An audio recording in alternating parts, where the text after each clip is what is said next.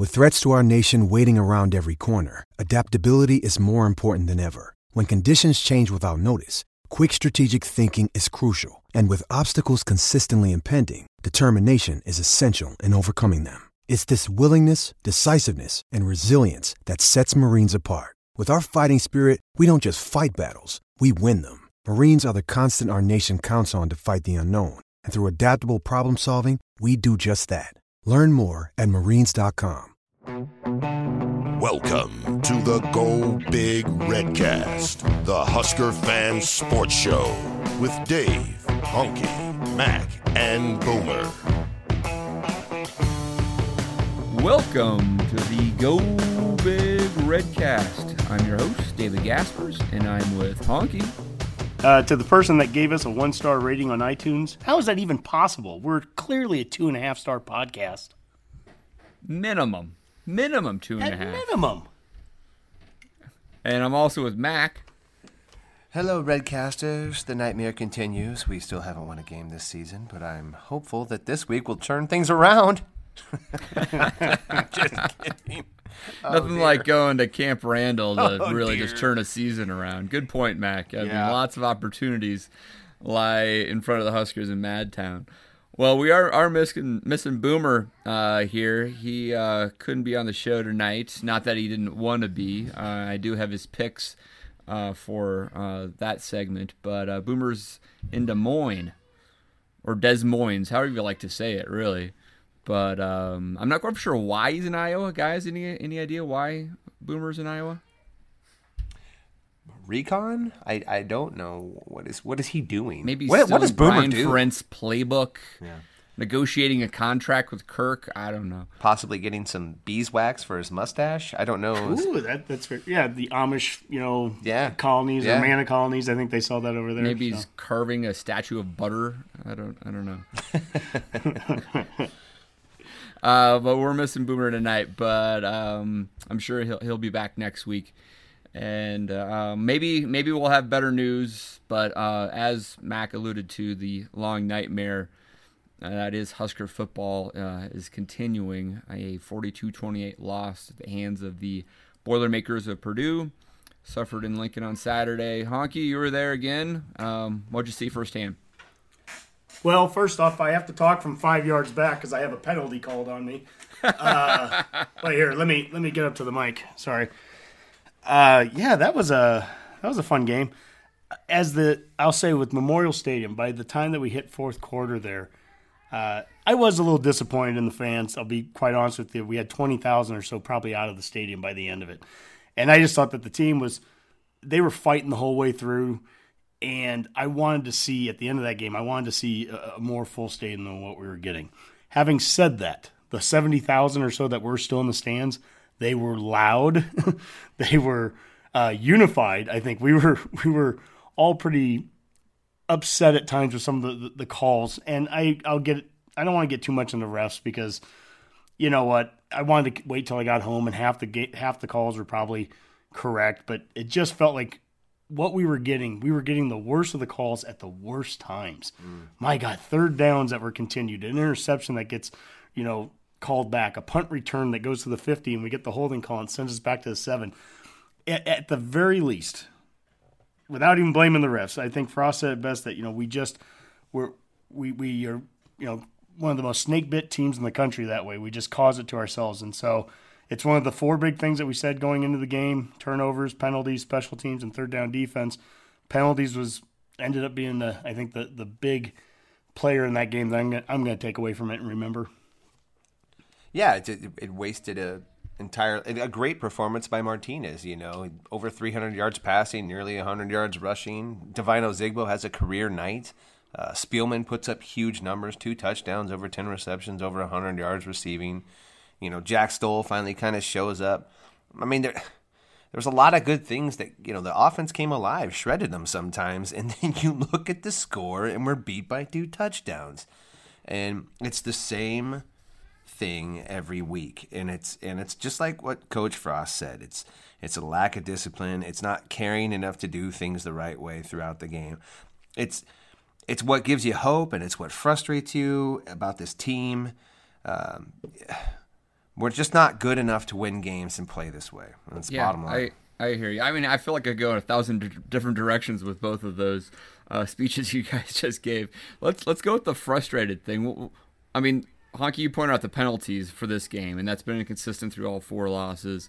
Same thing with poor special teams play. I mean, we see Caleb Lightburn falling on his backside and et cetera. It's frustrating to see that. The third down defense is very frustrating. I think there's probably 10 more things you can label. What's the number one thing you're most frustrated with this team right now? It's interesting because those things tie into each other. So yeah. I guess I'm going to go back. I'm going to give the easiest answer I can. It is our starting field position is the most frustrating thing to me because it encompasses all 4 of those things. When we can't get off the field on third down defense, it eventually at least flips the field on us. Or when we get a penalty on a punt return, it starts us at the 7 versus the 50, as it did in this game. When we don't get the interception because a penalty takes away the interception, it continues a drive to where they're either scoring on us or they're kicking the ball to us deeper into our own field. So it feels like we are constantly going uphill, full field, every single possession. And the lack of big plays that we're having on offense is forcing us, when you're having to go 90 plays, you're having to go 12, 13, 14 plays to get there. And what's frustrating to me is we're doing so many things well on offense. We will have a 12 play drive, and 10 or 11 of those plays will be really good, but there will be one that does a penalty and something that pushes you back, or eventually maybe there's a turnover. That we don't get the points always out of it, so we're not scoring the amount of points that the yards are showing.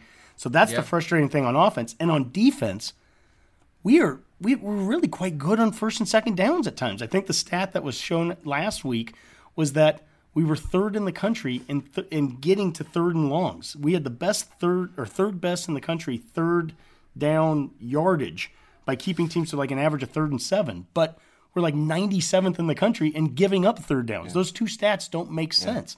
But when the game is over, a lot of the plays we do, you feel really good about. You feel good about those first and second down defenses. You feel good about a lot of those offensive plays, but we can't score and we can't get off the field.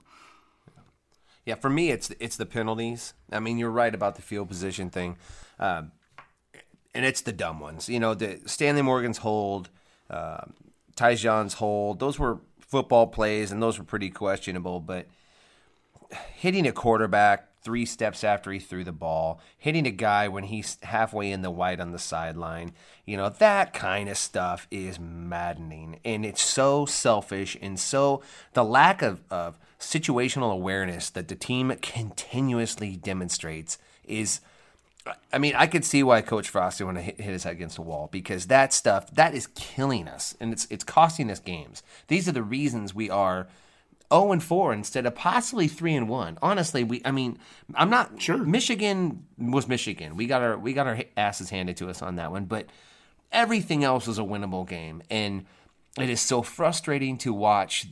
We're not learning from these mistakes. We're not getting better at that. And some of those things, the turnovers. Martinez had one bad pick, but he played mostly well. Nobody put the ball on the carpet otherwise. The defense, came close to challenging for an interception, but then, of course, we cost ourselves with a penalty on that one. It's just some things have gotten better. I'd even say the special teams got better to a degree. Kicking was standing, but the coverage was good. Rondell Moore was a terrifying kick returner, and we did a good job of covering that guy. But jeez, man. Yeah, I thought overall, honestly, Moore, he was somebody I was really concerned coming into that game, and I thought we contained him very well, special teams and defensively. He only had that one slant pass that got the bulk of his receiving yards.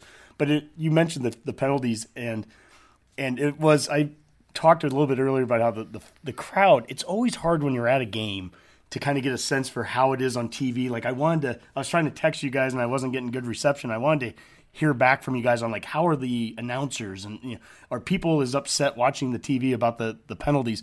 But we had this guy standing next to us, and he was like the guy that gives commentary out loud during the entire game, and I don't know who he's talking to. Like I literally have no idea. He's one of the color commentator, right? Oh, he's explaining every play, and I'm like, dude, I'm sitting right next to you, and I know you're not talking to me. But anyways, he was the guy that was getting crazy after every play. and it was after every penalty, and it was the one that was it Dismuke that tackled the guy a yard out of bounds. Yeah. And he's like, he's clearly in bounds. That's a terrible call. And I'm like, no, dude, he's a yard out of bounds. I'm sorry. I mean, I want desperately for that not to be a good call, but but it was just that it is what it is. You can't make those plays. Yeah, even Freedom's one was close. I mean, I get it. In this day and age, you can't really do much to the quarterback, and as he fell, his hand hit him, but he did get shoved into him. I mean, that was a BS call. That was a BS call.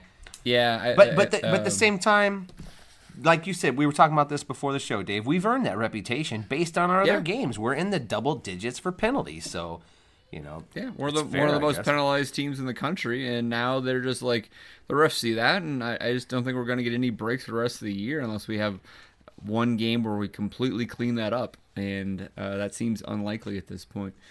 Guys, you were starting to touch on this a little bit with special teams and et cetera, is that now it became more official today after the press conference where we saw the two deep come out, but in that game we saw some different faces, right? Cade Warner, for example, starting as a wide receiver, Woodyard getting, I think, the kickoff returns. And, boy, he shouldn't have taken that ball out of the end zone, but I think if he didn't stumble, he was awfully close to actually making something happen on one of those kickoffs. We also saw some new faces on the defensive side. What did you think of the kind of injection of some different talent out there? Yeah, I think it was definitely needed. I just look at the running back position for a second, and Ezigbo's not new talent. He's obviously the old senior, but him getting a bulk load of carries and just he was by far, I mean, the best runner we had on the field that day, the best back. And what did he get? What did he end up with? 170. I mean, wow. And 17 carries, I think. So that's pretty darn good. Boodle isn't, again, I guess this isn't exactly answering it, but Boodle solidified, in my mind, he absolutely solidified the one spot, the corner spot. And that was a question coming into the season. So if he solidified that spot, and by the end of the game, to answer your question, Eric Lee starts to play, and if he maybe becomes, I don't know if he's the guy or not yet, but he's going to be the guy starting this week. They're willing to move people around. Deontay Williams started playing quite a bit more. Saw Caleb Tanner. Too bad about Hannes. Oh, I really felt bad to see him go down there. And then Bo Wilson, I think he started anyways. He started in front of Farmer because Farmer was and then Farmer came in when Conrad went down. Week. And I think that's all due respect to Cole Conrad, I think that's our best lineup is Wilson at guard and Farmer at center anyways. Yeah, as long as Farmer cleans up the snaps just a little bit, I think we'll be okay with that. Yeah. Yeah, and I thought Cade Warner did a good job when he was out there. He was really good. I thought the receivers did a better job this week of blocking downfield for the most part. I know they each got holding calls, but those were close. And the running game, I mean, was pretty legit. I mean, with Martinez in 90s and Ozigbo over 170, that's the kind of game you win. You don't usually put up those kind of rushing stats, and we've done this twice now, and lose games, but here we are. I'll say this. Oh, I'm sorry, Dave. No, I was just going to jump in on Martinez throwing for 323. Random thought that came into my mind is how often do you think Martinez is going to throw for 300, or will he have more games where he runs for 100? That's a good question. I would bet his average, a high game for him would probably be in the 90s for rushing. I would bet he'd be, if we're clicking like we should, because although we threw it 42 times, so that seems a little heavy, but yeah, good point. I mean, close to that 300. I mean, we finally started pushing the ball deep, and his touch on the deep ball. We're looking for positives, right? We're a Husker fan podcast, but there's no doubt in my mind after this game we got the guy at quarterback, and that's a huge relief. This guy, he was dropping dimes. He's starting to get a real good feel of when he needs to tuck it and run, and he is a special runner. I don't think we've had a runner like this at quarterback since Crouch. I mean, in terms of how good he is with the ball, not just fast like Martinez. Right. Taylor Martinez was fast, but like more of a sprinter than anything. Right, but man, he's good. I mean, Adrian's good, and he's big and he's strong, and he doesn't get rattled. So he's a guy we can build with. And J.D. Spielman he's a baller. There's a lot to like about this team.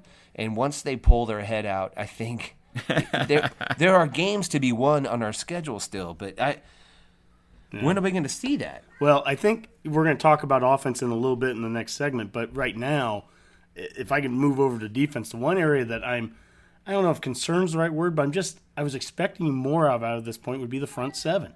I really thought against Purdue, I thought our front seven was going to manufacture, 3 or 4 or 5 sacks by itself. And for whatever reason, the last couple games, it just hasn't happened. In fact, we showed some videos on our Twitter feed and Facebook here last night. It was just of cut blocking, and we were showing the example of on offense, and we'll talk about this during the offensive segment. But on offense, we would try to cut block the other team, and we weren't successful with it. But Purdue would cut block us, and my God, a number of times our seats were at the 4th row, so we were like right behind the Purdue bench. We were right at field level. And I was just watching from the side, and you would just see our defensive line would go straight down. Several times I saw that happen where defensive linemen would stand up and boom, all of a sudden they were cut down to the ground. You've got to be able to keep your feet. I mean, that's just something that – and then when they have these little slant passes across the middle, that's what's keeping us from being able to knock down passes. Or, at some point, all that adds up. Those are those little execution things that they keep talking about, but they all add up and prevent us from making the big play. At some point, we are a really solid team on 75 to 80% of our plays, but we never make a big play. We just are solid. Are you talking on the defensive side of the ball in particular here? Yeah, I'll say defense. I mean, quite honestly, this probably pertains to both sides, but sure. Let's say focus defensively. We're really good, 80, maybe even 85% of the time. We're really good. But even when we're good, we never make a big play. So even like we just have to there's at some point just dumb luck. The ball that bounced up in the air on that one side screen in the first half, and Frost mentioned he's like, gosh, in a year, someone's going to be there to pick it off, right? Just nothing seems to bounce our way, and we don't force that that play. And I think of the guys like the Terrell Farleys or whatever back in the day. They're just going to win that ball. Levante David, there were guys that would do it. And in my mind, I'm thinking like with the redshirt rule, like will Breon Dixon play 4 games this year? And will he go out against Ohio State and, we play Breon Dixon and he goes out and gets, forces a fumble and gets an interception and gets a sack. Something like that. We need we're so good 80% of the time, but we can't get over the hump, and then we can't get off the field because we make mistakes. We can't. It just seems so rare that the other team even kind of puts the ball on the carpet. I just haven't seen it that much. So. Sure. We're not stripping it. We're not creating it. We're not challenging. These fade routes, our corners have still been a little slow to get their heads turned, to break up a ball here and there. But we have a golden opportunity when number 4 tips the ball up in the air. A golden opportunity with our 6'2" safety on their 5'8" freshman wide receiver to high point that ball and go the other way, and we don't do it. We don't do it, and they end up getting a field goal on that where we could have had 7. So and all the momentum in the world just all the momentum. Right? I mean, you finally get something big to cheer about. I mean that. It's such a mentality thing at this point with this team. It's buy-in. We've talked about that from the beginning of the season, and what comes first? Is it going to be a victory or is it going to be buy-in? I don't know. Yeah, it's pretty extraordinary. Scoring explosion, the offensive breakdown. All right, fellas, we're going to dive into the offensive side of the ball with scoring explosion. Just talk a little bit about the X's and O's and the Scott Frost offense. While I was watching the game against Purdue, and we did have finally in that third quarter and fourth quarter, the offense started to work better. We did produce not only more yards, but we actually started scoring points. And the previous 2.5 games, it's been pretty rough, right? I mean, if you see these numbers that we're producing, points-wise in particular, it's nothing compared to what Frost was being able to achieve with UCF last year. Kind of made me think of that UCF offense and how it felt like because of Frost's kind of play calling, that each play kind of in sequence started to set up more successful plays as they went through their game plan. A short little 5-yard screen in one instance would suddenly result in a big play later on. And I think maybe why that worked at UCF and hopefully will work here at Nebraska is because they had a lot of positive plays, right? Plays were successful early, so even plays built off of those plays were even more successful later in the game. And right now it feels like with Nebraska, we're sometimes just stuck in the mud in our offense, right? Like none of the plays. Sure, we're not as deep into the Scott Frost playbook either. That's a part of it, but like the plays just don't work as well right now. And then thus the rest of the playbook doesn't open up for Frost to call. Any thoughts on that at all? Mac, you want to jump in first? You know, you're right, because one thing I've been a little surprised about this year is coming into the season, I felt like we had a bunch of skill position guys that we were going to be able to utilize almost right out of the gate. And it's still basically been the Stanley Morgan and J.D. Spielman show. Yeah. You know, we haven't even really featured the tight end that much. And if those guys aren't being used, then it's just sort of crickets on offense, you know. Adrian's coming around a little bit with his running game. And maybe after this week, we've kind of established a pecking order in the run game. It seems like we wanted to go with Greg Bell for a while, but Zigbo's just kind of been a bell cow. And if that works, that's great. But, you know, going back to what you were saying, you're right, Dave, because the way that the UCF, if you watch those guys, you couldn't isolate anybody. I mean, I know they had their primary receivers, but their tight ends, all their running backs, you know, all their wide receivers all contributed right away. So I felt like if we would have had J.D. Spielman last week, and he had a great game, but, geez, I don't know what we're going to do. I mean, Mike Williams isn't contributing. You know, I don't know. Yeah, I'll throw it to Honk, but, I mean, it feels like J.D.'s like the only Duck Arc guy we have that can play that position right now, right? And going into the season, it felt like we were going to see 3 guys there at least, right? Just doesn't happen yet. Honky? Yeah, I think if I was kind of doing an evaluation of the offense for the first 4 games, it would almost mirror what I said about the defense earlier. The defense were good 80% of the time, but we can't get that big play. On the offense, I feel like we're good 80% of the time. We're moving well between the 20s. We're starting with bad field position a lot of times, so we're starting from our 20 or worse. But we just lack that big dynamite play. And I guess I'm a little jaded here with the USC thing or UCF thing because I didn't really start watching a lot of UCF until probably towards the end of last year. So the games I'm watching, they were performing at their best, you know, at that point. But man, it just felt like you saw a lot of big plays game after game after game. Now I'm going to have 2 points with this. One of them is that obviously we're just not quite there. We're not at that point in this offense the way that UCF was. But the second part of this is, and this is something it's just we'll find out in time, the Big Ten might not be as easy to get those big plays in as what they were running into in the American Conference. And this is where when Frost was hired on, and he made the great statement, I still love it, and I think it's a great statement. He goes, I want the Big Ten to have to adjust to us. I think that's a legitimate statement. I think I'm going to give it about like an 80-20 rule. I think 80% of this is right. The Big Ten's going to have to adjust to what Nebraska's doing as we get better. You already start to see Iowa starting to do some tempo. I think their teams are going to try to adjust to what we're doing as we get better at it. So, again, to quote Frost again, take your shots at us now. Purdue, enjoy your win. This stuff isn't going to last for long. We will get better. But that 80-20 rule I said, I think that the 20 part of it is that we may need to adjust a little bit to the Big Ten as well.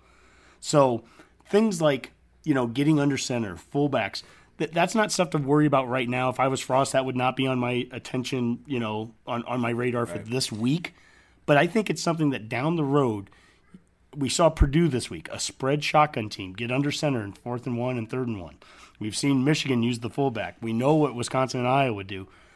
That 20% is what I think we can pull from the Big Ten over the course of the next couple of years, add into this offense. And I think this offense could be really dynamic in a couple of years, being able to play a lot of different styles. Some of it, too, might just be, like we talked about before, our starting field position has been atrocious, so it limits your playbook a little bit, and drops and penalties and everything. We've just killed our own momentum so many times.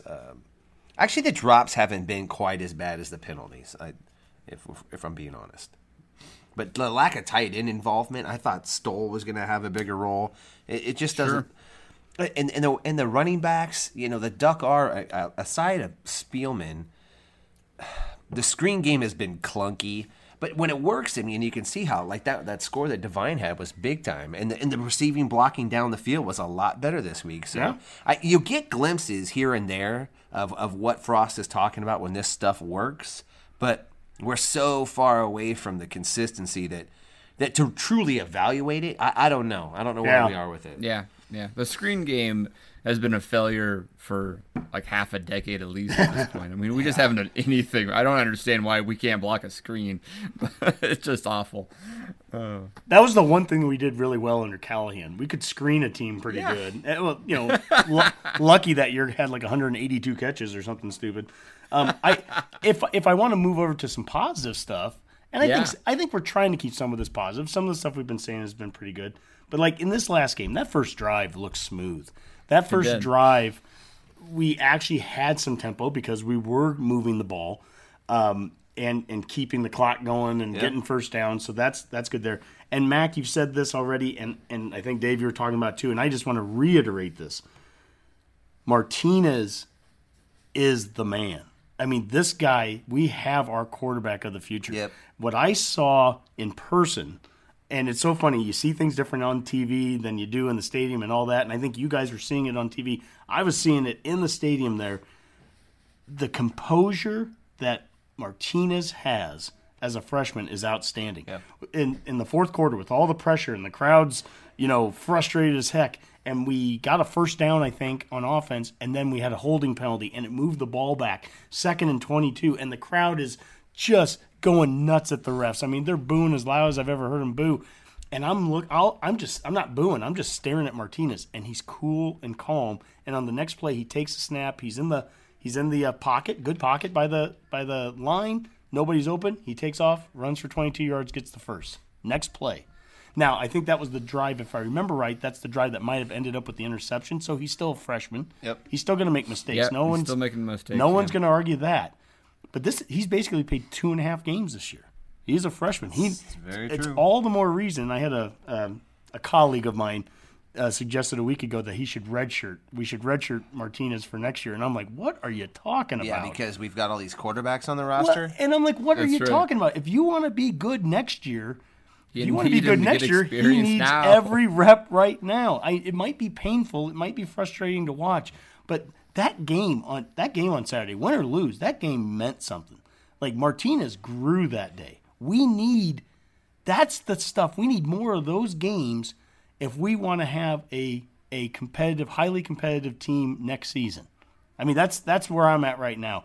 I still always will hold out hope until it's mathematically impossible that we can make a bowl game this year. I'll hold out hope. But to me, that's not the most important thing right now. What's most important is keep making progress throughout the remainder of the season, and by the end of the year, keep finding the Cade Warners, keep finding the guys that kind of come out of the woodwork that are going to be players for us next year. That's what I'm looking for. And I like that Cade Warner got to play this week because it kind of shows what the coaches have been talking about to all the other players on the team, saying, you know what, if you are doing the right things, if you are a guy who's accountable, if you are, if you're a guy that you can put out there and trust, you're going to play. And at this point, that's what we need. We need that more than the possible potential that if you'd ever catch a ball and be in the right position, you might score, because that's just a hope and a prayer at this point. You know what's kind of interesting too, and I'll just keep this specifically to offense since that's what we're talking about, is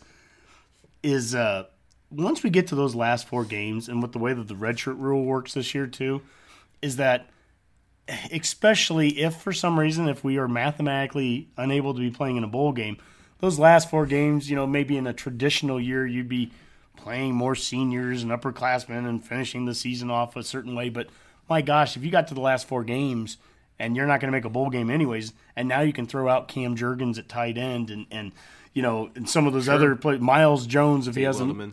if they haven't played at that point, start to throw them in there and you've got your 4 games. You can use them. So yeah, you almost could have a completely different team. And really previewing the 2019 season in some ways. It's interesting. Yep. Could happen. Yep. Well, let's head to the mailbag, Hunk. All right, yeah, the mailbag this week, we had some good questions come in. Remember, you can contact us via Twitter or Facebook or at our GoBigRedcast@gmail inbox. Our first question comes from Eric, who asks, where have you guys seen progress so far from this team after 4 games? I'm going to throw this one over to Mac. That's a good question because it's a positive one. On offense, I know we've already kind of talked about it during the show, but I've seen progress from the quarterback position. Certainly, I've seen this kid grow. He's starting to learn when to tuck and run, and he is going to be an elite runner, folks. The guy's really good. And I think the running back position is starting to have a little production going for it. J.D. Spillman is starting to get loose, so I see production there. Defensively, Dismuke's good. Or not Dismuke. Scratch that. Boodle. I meant Boodle. You do like Dismuke a lot. I do like Dismuke. It hurts me that he was the guy with the penalty this week, but I still kind of like that guy flying around and hitting, just like I like Deontay Williams back there hitting. But Boodle has been picked on, and I think for the most part he's risen to it. I agree there. So... yeah, there's some positives. I feel like this week I actually felt like our punt and kick coverage was there. We still need That's a some big work. step. Yeah. It really is. Mac, Hug, maybe I'll ask that question just a little different way. Going forward, looking to the Wisconsin game here, it could be a little bit different of a game since that Wisconsin's our first Big Ten heavy, So how would you measure progress on Saturday night watching the game? What are you looking for to say, because this is a tough task. We're not expecting the Nebraska to roll in there and get a victory, but you never know. But what would count as progress in that environment? I think the thing I was going to say, and I can apply this towards Wisconsin, was I think I've seen progress in our tackling on defense. For sure. And now we've given up some gaping holes on some plays, and that's been an issue. So that's something that I think would be progress if we close some of those up against Wisconsin. But, a year ago when Wisconsin ran the ball out against us, 24 of the last 26 plays after they threw that one pick six, they just ran it, right? Well, if you could do anything wrong on defense, whether it's run fits or just tackling, we would do it, right? The progress against a team like Wisconsin, who is a very traditional Big Ten West team. This is Iowa, basically, that we're playing this weekend. This, that's the same style. Is can we close up those run fits? Can we? That front seven's got to play better. I mean, I'm holding our front seven to a very high standard to begin with. So they've got to play better than they did, against Michigan, definitely, and even better, and definitely better than they did last week too. We've got to have great play out of that front seven. And if they tackle well, that's progress in my mind. That would be progress against Wisconsin. Yeah, if we could just make them earn it, and not give them anything with stupid penalties along the way. If we can make them earn whatever they get, I'd be pretty happy with that. Just to see what that game might look like I'd be excited. Oh my God, get off the field on a third down. Yeah. I think that's a good point, Mac. If we just made Wisconsin earn the victory opposed to giving it to them, I think I'd be very interested to see what that final score looks like. Good point. Our second question from the mailbox comes from Nate from Missouri. And he says, where do Husker babies come from? And do you think one could help turn around the season now? Dave, how about you? I have no idea what that question means. I mean, is he literally asking of where Husker babies come from? Well, I think he needs to know. Maybe he's too young to get an answer. I don't know. We have a very diverse audience. I think when little Husker mommies and daddies love each other very much. I thought it was when Scott Frost shed a tear and it landed aground. A Husker baby was born. Maybe I'm wrong. I'm not sure. The off season is 9 months. Maybe that has something to do with. Doesn't matter. Doesn't matter. We're not sure, Nate. This is a Husker podcast, not a. Probably not going to help this year. Probably not. Yeah, we know. Yeah. All right, and last, this isn't exactly from the mailbag, but it's from Kirk from SoundCloud, and he said, "I enjoy the honky picks of the week." And just letting you know that I do listen to the end. So that was answering our question from last week, that we do have people that actually listen all the way to our picks. And he also said, just pick the opposite of hunky and you will be a winner. Oh, you are a jerk, Kirk. Oh, my God. I need to read all the way through. How dare you? Anyways, Kirk, hey, how about that's smart of you. Very smart. How about this? Just a reminder, you're not picking opposite of Honky. I'm picking opposite of you.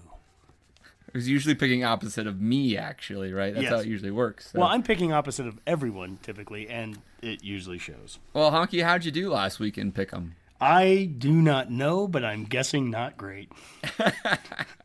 I think I went like 7-3 or 8-2. I can't quite recall, but I'm somewhere in that neck of the woods. Another good week, which hopefully puts me in competition versus Boomer. I do have Boomer's picks with me. You guys about ready to dive into the picks? Yeah, let's go for it.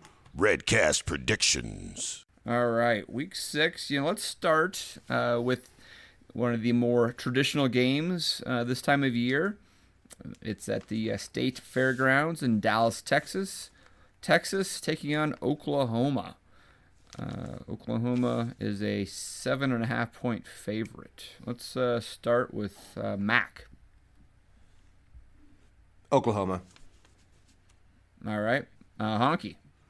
I am actually going to ride the Dave train here, and I'm going to go with Texas. I guess I don't know who you're picking, but by the way, you've liked Texas up to this point. K-State was close to pulling that. Yeah, that was.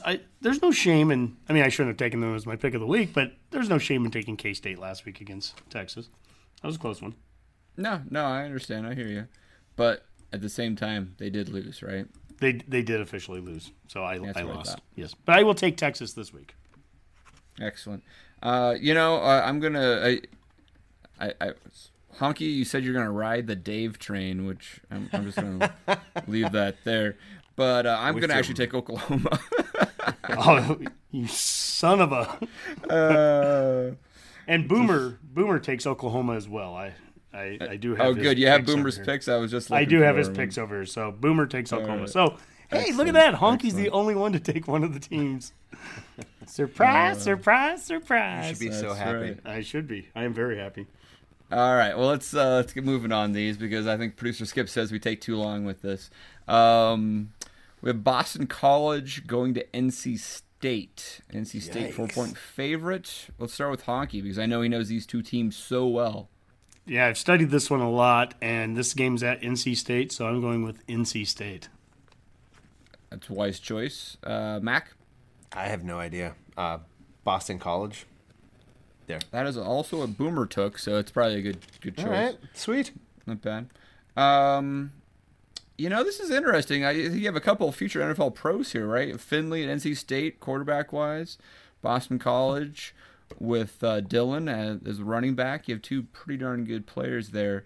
Besides that, I don't know a heck of a lot about these two teams. I'm going to go with Honky, actually, and take NC State. Woo! That's right.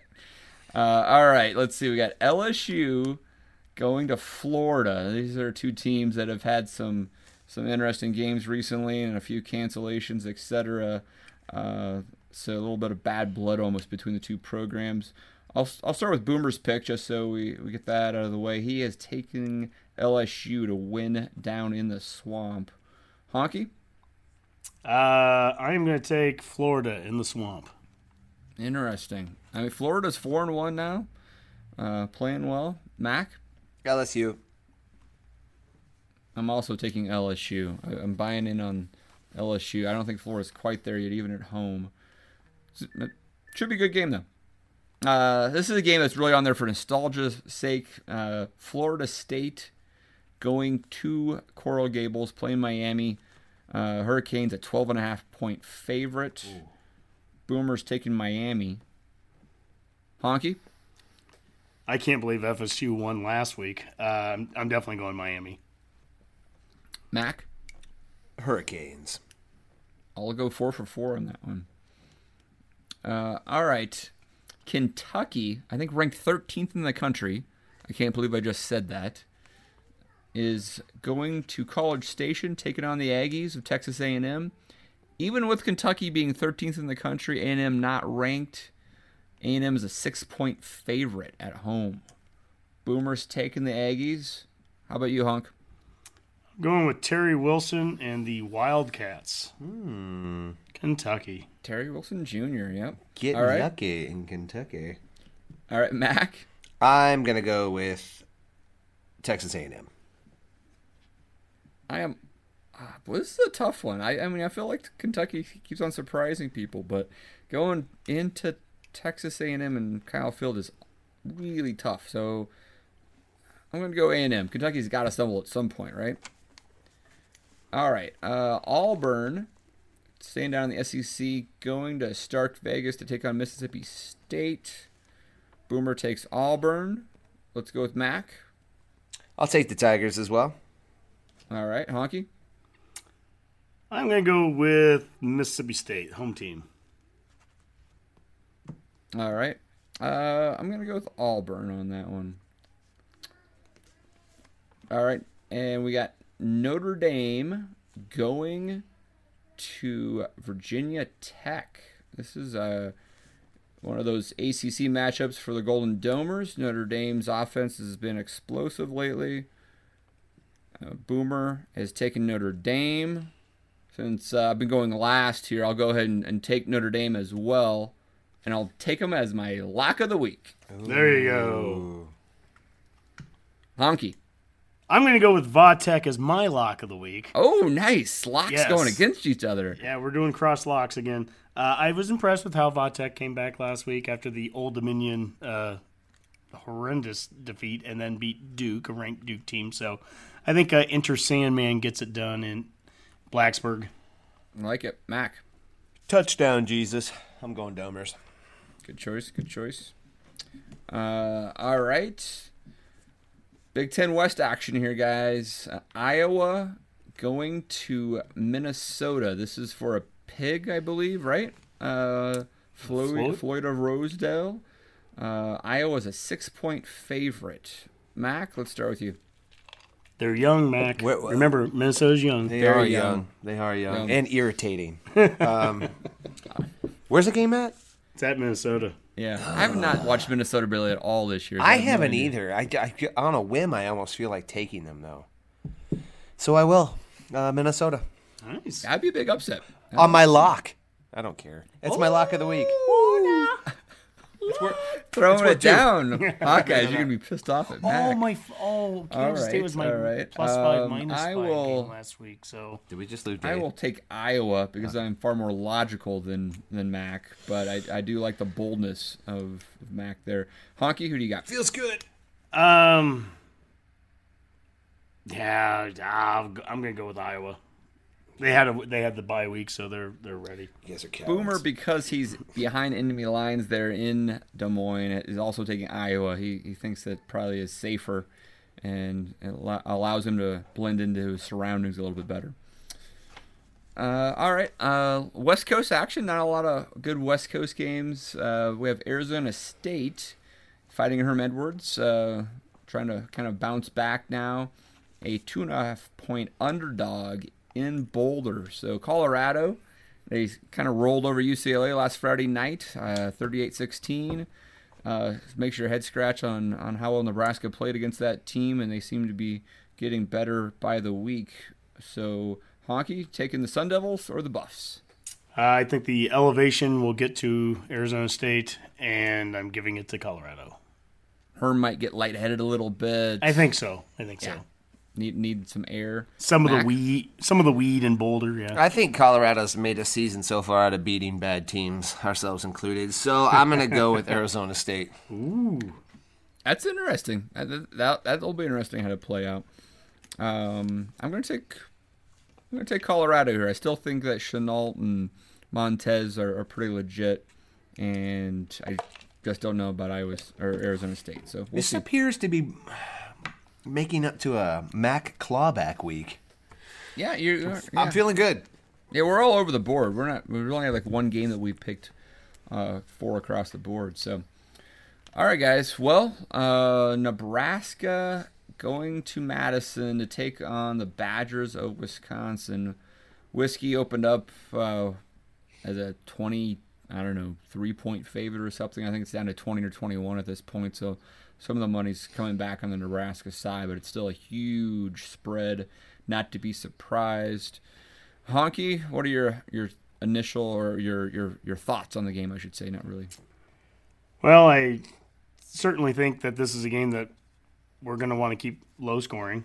I can't imagine this being a shootout in being good for us in any way. No.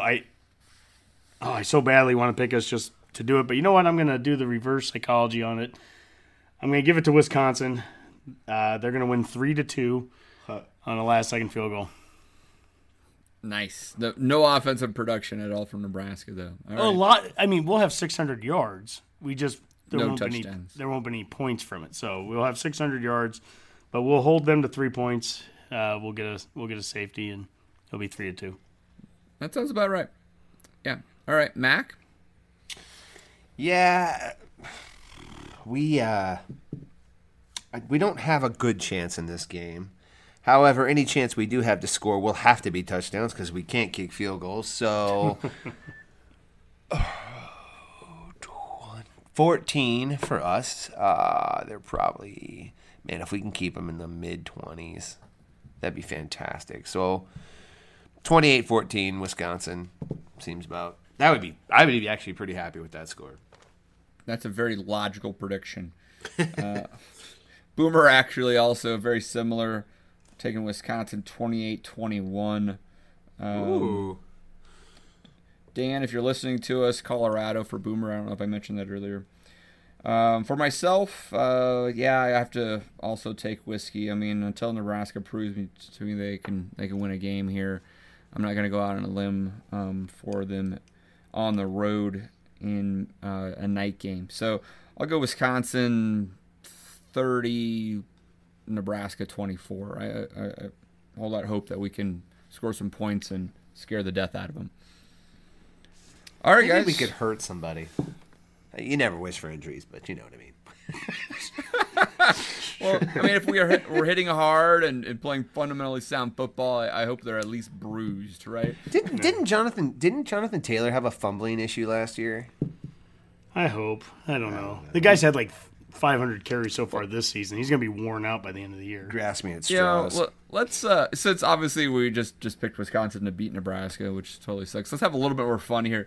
Let's just hypothetically, Honk, just like let your mind imagine how can you play out a scenario where just everything seems to go right all of a sudden and we win the game. Like, can you imagine some turnover sequence or just like offense clicks, or I mean, what would what's your dream scenario of beating Wisconsin? Our dream scenario is our front seven on defense plays the way that I was expecting them to play coming into the season. And I know that Wisconsin's offensive line is like the greatest one since the Hogs of Washington Redskins, but I want a front seven that if we can somehow even begin to force Wisconsin to have to pass, right? If we can take away some of their run game, that would be a dream scenario defensively, right? Yeah. Because I don't think Hornibrook's going to sit there and pick us apart.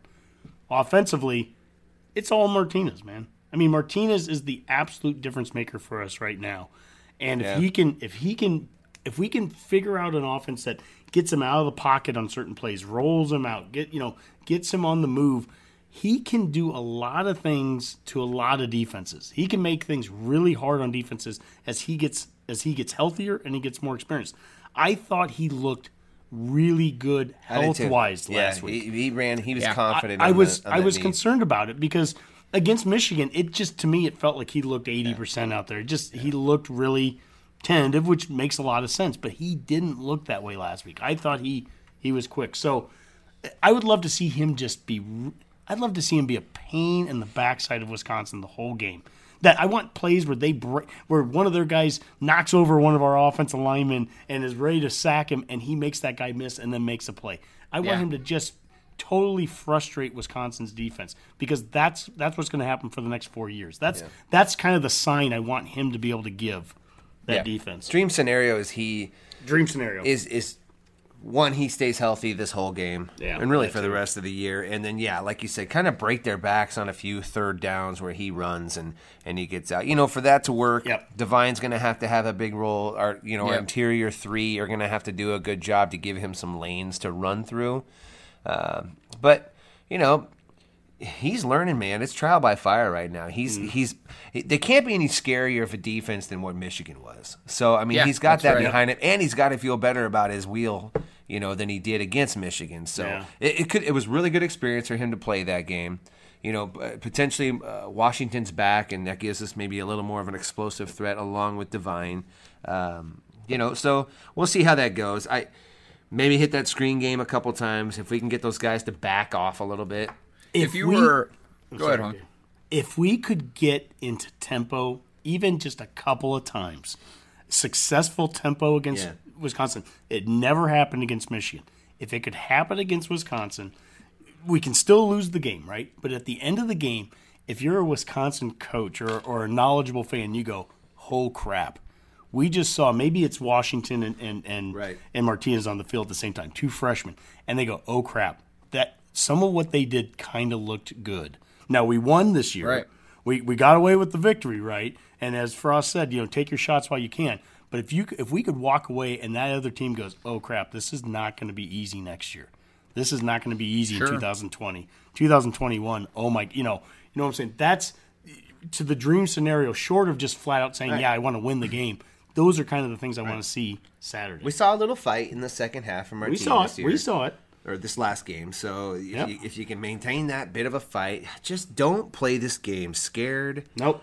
Just play it like you want to hit somebody. You've been in a bigger, badder place, already at Michigan. 30,000 more seats than what you're going to play against this week. You played against a better defense. This is not the best Wisconsin defense that we're going to see. But that front seven for us, I'm going to just keep saying this. I've had high expectations for them all year. It's time to show it now against this Wisconsin offensive line that is just, the second coming of the pipeline. There's no secret what Wisconsin's going to do. I mean, they know what's happening. Yeah, absolutely.